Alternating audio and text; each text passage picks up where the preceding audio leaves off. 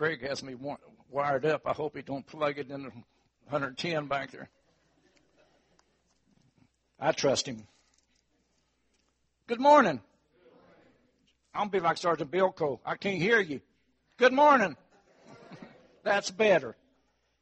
I'm standing up here by myself. That's what the song leader said, and I believe it. No, I'm not. I'm never by myself. This morning, before I get started, I'd like to share something with you, a true experience, a personal experience that happened to me. Last Sunday when Logan sang Angels Among Us or Angels Around Us, it just brought back memories of something that happened to me about 15 years ago.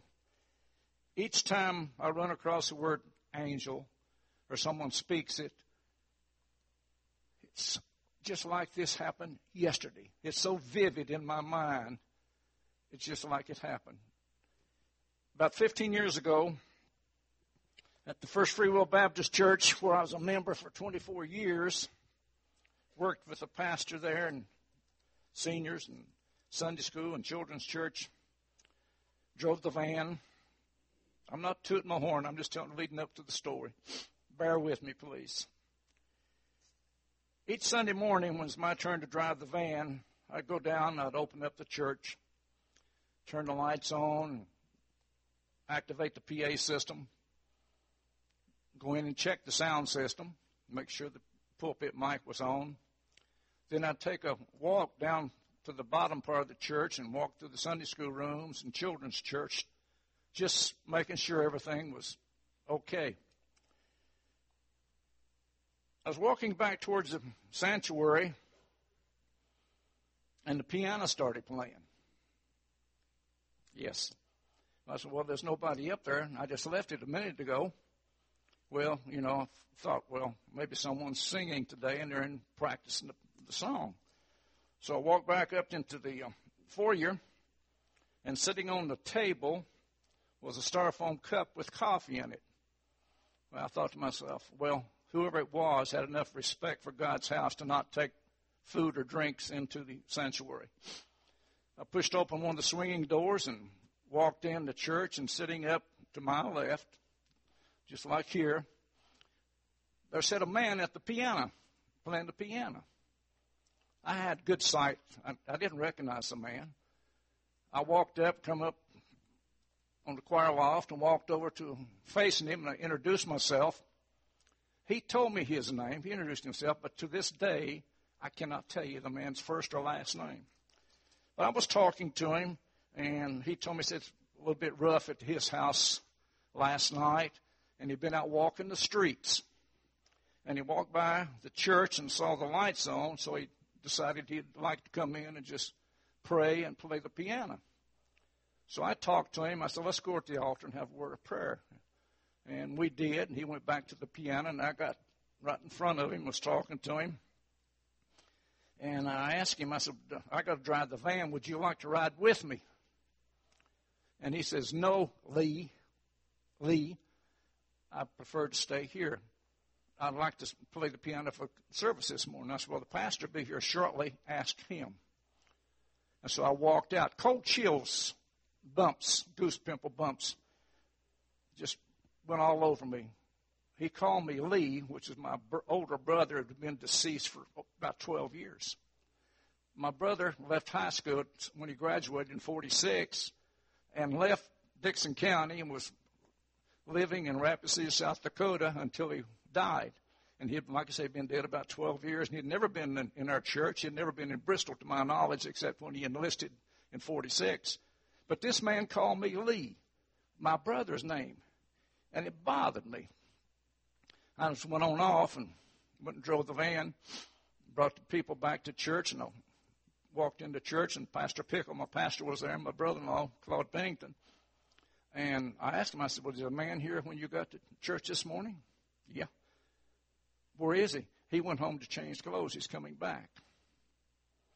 We have not ran across that man. I've been here 25 years or better, since 1986. And yet have I crossed that man. Have I seen him? I don't know who he was. Did I miss? Was there a message in there for me? I don't know. But when he called me by my brother's name, it really did sort of shake me. But I don't know what the man had. If he had a message for me, I missed it. But it brings back every time I hear the word angel. Was this man an angel? I don't know. Only God knows. This man was probably in his late 20s, early 30s, a young man. But he was there. Where he came from, he said he lived on Randolph Street, which is very close to our church. But like I say, I've never seen him since. Maybe when I get to heaven, I'll see him. I hope that's the case. But he never did come back. He did not come back to play for us that day. And like I say, to my knowledge, I have never seen the man again. Was this man telling me something? Was this man an angel? Angels don't run around with wings on their back, as you well know. But anyway, that's my story, and I'll stand behind it. I'll stick with it. But it was a shocking experience, a goose pimple experience, when somebody calls you by a deceased family member that you really know that man has never seen or never met. Anyway, this morning I'll talk to you just a few minutes about God's promises, or the promises of God. Turn with me to John chapter 14. I'll be quoting or reading. I won't read, I'm sorry.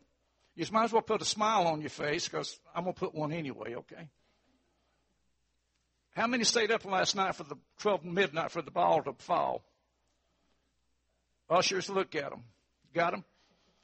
You can snooze during my sermon, but please don't snore. That's all I ask. Do you have John 14? Let's stand in God's honor. Honor God with the message. Now, I'm going to be quoting. Now, I might miss a thee or a thou, but I don't like that word, I cannot. I just can't read, okay? I'll say can't rather than cannot. Let's read. Let not your heart be troubled. You believe in God, believe also in me. In my Father's house are many mansions. If it were not so, I would have told you. I go to prepare a place for you, and if I go, I will return and receive you, that where I am, there you might also be. Let us pray. Father, just ask you, dear God, to add your blessings to the reading of the Scriptures. Lord, just take charge of this service and have your way among us today, dear God. And Lord, just continue to bless our church. Bless each one of my voice today. We ask these things in the precious name of Jesus. Amen. You may be seated. God's promises. I have in my notes at the house someplace, if I know where they're at, I just can't find them. I put something up so I won't forget where I put it. Like Josh and I were talking the other day, I had some ribbon candy canes. I put them up, and I put them up so I know where I could find them. Well, we just found them last night. I forgot where I put them. But God's promises, there's many of them in the Bible, but one of the notes I did have, I believe I jotted down, there's 3,476 promises, some say. I don't know. I have never counted the promises of God. I know the ones that he made that pertain to me and pertain to you as a Christian. Those are the ones that I'm concerned about, those promises. But there's many promises, and we'll get into it. There's many of them in this passage right here in chapter 14. But let's look at them. Some of the promises were made to the nation of Israel. We cannot claim those. Some were named just to the Jewish people. We're not seeds of Abraham, so we can't claim those. Some promises he made to Abraham, we can't claim those. Those were made to Abraham only. He made Sarah a promise when she's in her 90s, I think about 95 or 96, and promised her a child, and he fulfilled it. She was well past the childbearing age, as you ladies know. He promised Elizabeth a son and said, you shall call him John. He fulfilled that promise. There's many, many promises in the Bible made to different individuals, different nations, different types of individuals. He made a promise to Joshua. I'll go before you. He said, Joshua, sit right here on this mulberry tree. Do you know what a mulberry tree is? Have you ever tasted a mulberry? They're pretty good eating. He said, sit here on this mulberry tree, and when you hear the rustling in the tree, go on to battle. I will be before you. And he did. He told David that he will not lose a battle, a fighting battle. And David did not. He was before David all the way. Now, there's promises in the Bible that pertain to believers. Any believer. He says, I will never leave nor forsake you. That's a promise that you can take to the bank with you. You can wrap your arms around it. He will never leave nor forsake you. Now, you might step away just a wee bit, but he's still right here. He did not leave. You left. I will never leave nor forsake you. And as he's walking down the seaside, on the seashore, Jesus spent quite a bit of time on the water and around the water. In your Bible study, you'll see that. He is walking, and a man named Levi, Matthew, and he says, come, follow me, and I'll make you fishers of men. Now, we cannot claim that promise, even though as a Christian, that is part of our commandment, is to win people to the Lord. In the Great Commission, he said, go ye to all nations, preaching and baptizing them. He didn't say go deacons, go pastors, go preachers. He said go ye. That includes all Christians. Now, that's yours. That's part of your commission. Go and preach, teach, and baptize them. But there's many promises in there that we need to practice and fulfill. I did not make any New Year's resolutions for one simple reason. I'm fleshly and I can't keep them. I had Joshua to look up in Webster's Dictionary a couple of days ago when I started doing some research on this, the definition of a promise and the definition of a vow. The words can be used interchangeably. But he says in the dictionary that vows were mostly in Christian religious service, like wedding vows and marriage vows. In the Old Testament, you find some have made vows and not to cut their hair. They made vows. But the Bible teaches us and tells us it is better not to make a vow than to make a vow and break it. So I'm a little bit skeptical of making a vow or a promise. If I promise you something and I break that promise, you lose confidence in me. If I break it a couple times, you'll probably quit asking me to help you or do something for you. So it's best not to make a promise than to make one and not fulfill it. God has never broken a promise. God will never break a promise. Every promise that's listed in the Bible will be fulfilled prior to his return. Every promise, not just one, but all promises will be fulfilled.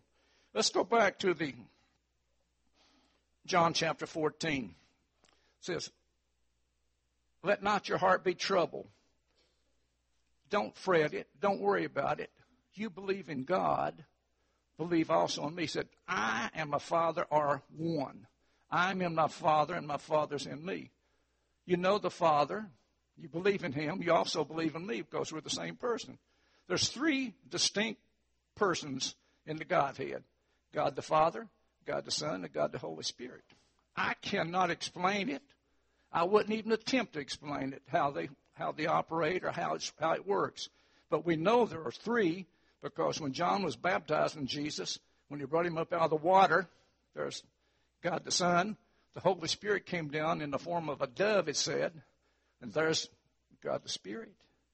And the God in heaven said, this is my beloved Son. Believe in him. This is my beloved Son, whom I am well pleased. There's your three people. I can't explain it, and I don't believe, I may be wrong, God forgive me if I am, I don't think there's a theologian today would even attempt to try to explain it. You can't. It's there. I believe it. Why? Because it's in the Bible. every verse, every word from in the beginning, Genesis 1, to the last word in book of Revelation, amen, is the inspired word of God. You can't just pull out selected passage and say, I believe that part, but I don't believe this part. No, beloved, you either believe it or you don't believe it. That's biblical. It's all. It's God's word. In my Father's house are many mansions. If you research the word mansion, it's talking about an apartment, a room. There's always room for one more in heaven. So never give up on trying to win that lost soul to the Lord. There's always room for him in heaven. There's always room for one more. It says, if we're not so, I would have told you. I go away to prepare a place for you. Well, we know he went away because in Acts chapter 1, verses 8, 9, and 10, after 40 days walking this earth after his resurrection, he was talking to his disciples, and he just started floating up in the air. And he went out of sight. The clouds hid him. And two men in white apparel, two angels, appeared with them. And they asked, are you men of Galilee? Why stand ye glaring up in the heavens? This same Jesus will return in a like manner. This same Jesus. There's the angels telling us that he's coming back. It's a promise. He's coming back in a like manner. If I go away, I will return and receive you, that where I am, there you may also be. In 1 Thessalonians chapter 4, breaking in probably about 11 and verse 12, says, the Lord himself shall descend from heaven with a shout, the voice of the archangel, and the trump of God. The Lord himself, Jesus, is coming back. It tells us in the Bible. I get up this morning, like I say, I watched the ball fall at 3. That's when I got up. At about 7:30 in my bed, my living room window, I look over top of the church, United Methodist Church, State Street Methodist Church up on West Valley Drive. And this morning there was a red sunrise. It's like a big rainbow, solid red. And as the sun got up a little bit higher, the red sky went away. Thank God for another sunrise. Thank God that he's still with us. Thank God he's still watching out after us. But anyway, I shall return, he says, Christ himself, not an archangel, not St. Peter nor St. John or Matthew. The Lord himself shall descend from heaven. And the dead in Christ shall do what? Rise first. The Christian people, our loved ones who have died and gone on, those people will come out of the grave. The dead in Christ, the Christians, will rise first. He's coming back. He's coming back after his people. And those of us who remain still alive on this earth, I'd love to be one of them, but let's face it, I'm not looking forward to another 20, 30 years, but if the Lord wants to keep me here that long, I'll serve him as long as I can. But those of us that are remaining will just drop these clothes, just fall off, and we're going to go up, defy gravity. We're going up to meet him in the air. And at that time, tribulation will begin. There's a promise he gave us, told us, you will not go through the tribulation. There are 7 years of turmoil on this earth. At least it's 7 years. And at the end of that 7 years, he's coming back. And who's coming back with him? We are. We are. In your Bible study, you'll find many promises that you can pick and pull out of the Bible that pertain to you. Whatever you ask in my Father's name, I will what? I will give it to you. Now let me assure you, biblically speaking, if you ask for a Cadillac and you need a Ford, it's what you're going to get, a Ford. He will provide your every need. according to his riches in glory. But those promises in the Bible are there for you and there for me, for the Christians, the born-again believers. There is one promise in the Bible that pertains to the unsaved. One that I know of.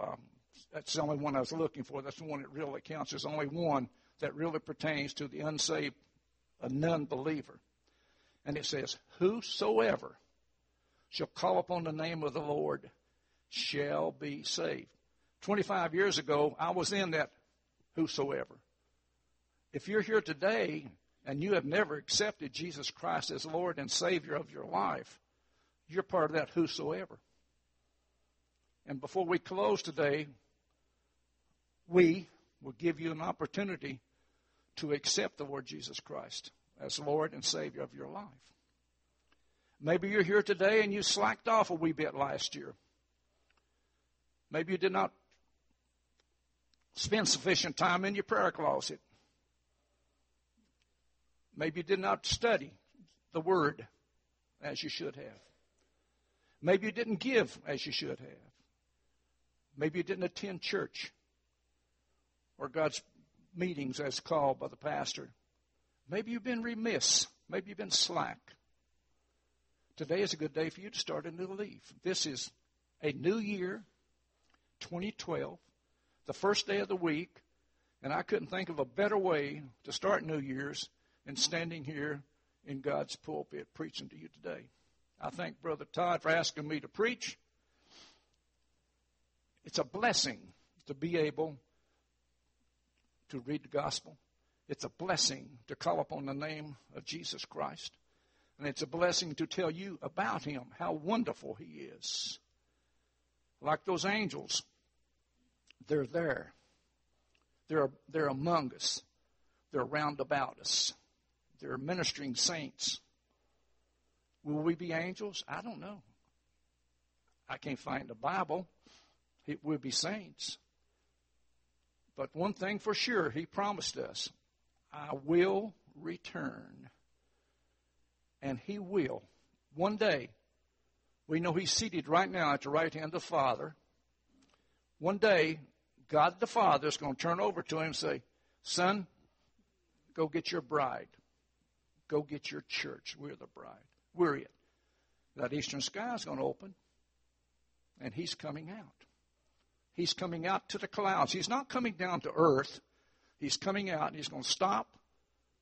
Like I said, the dead in Christ shall rise first, and those of us who remain shall be changed in the twinkling of an eye and go up to meet him in the air, and there we shall be.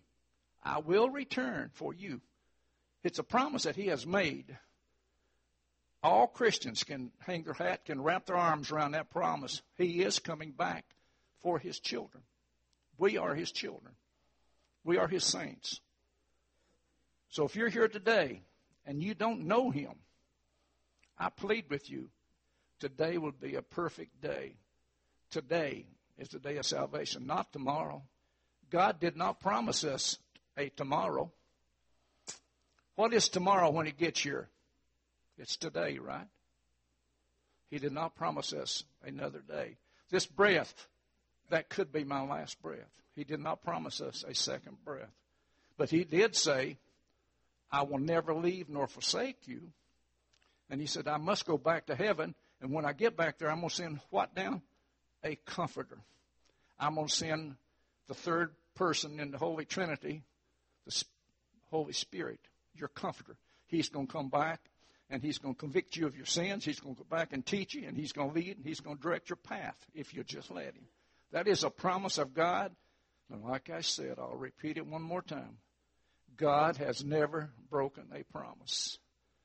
God will never break a promise. And if you're here today, you need to accept that promise that he made to you as an unsaved person. I call you friend, because if you're unsaved and you're here today, you're here for a reason.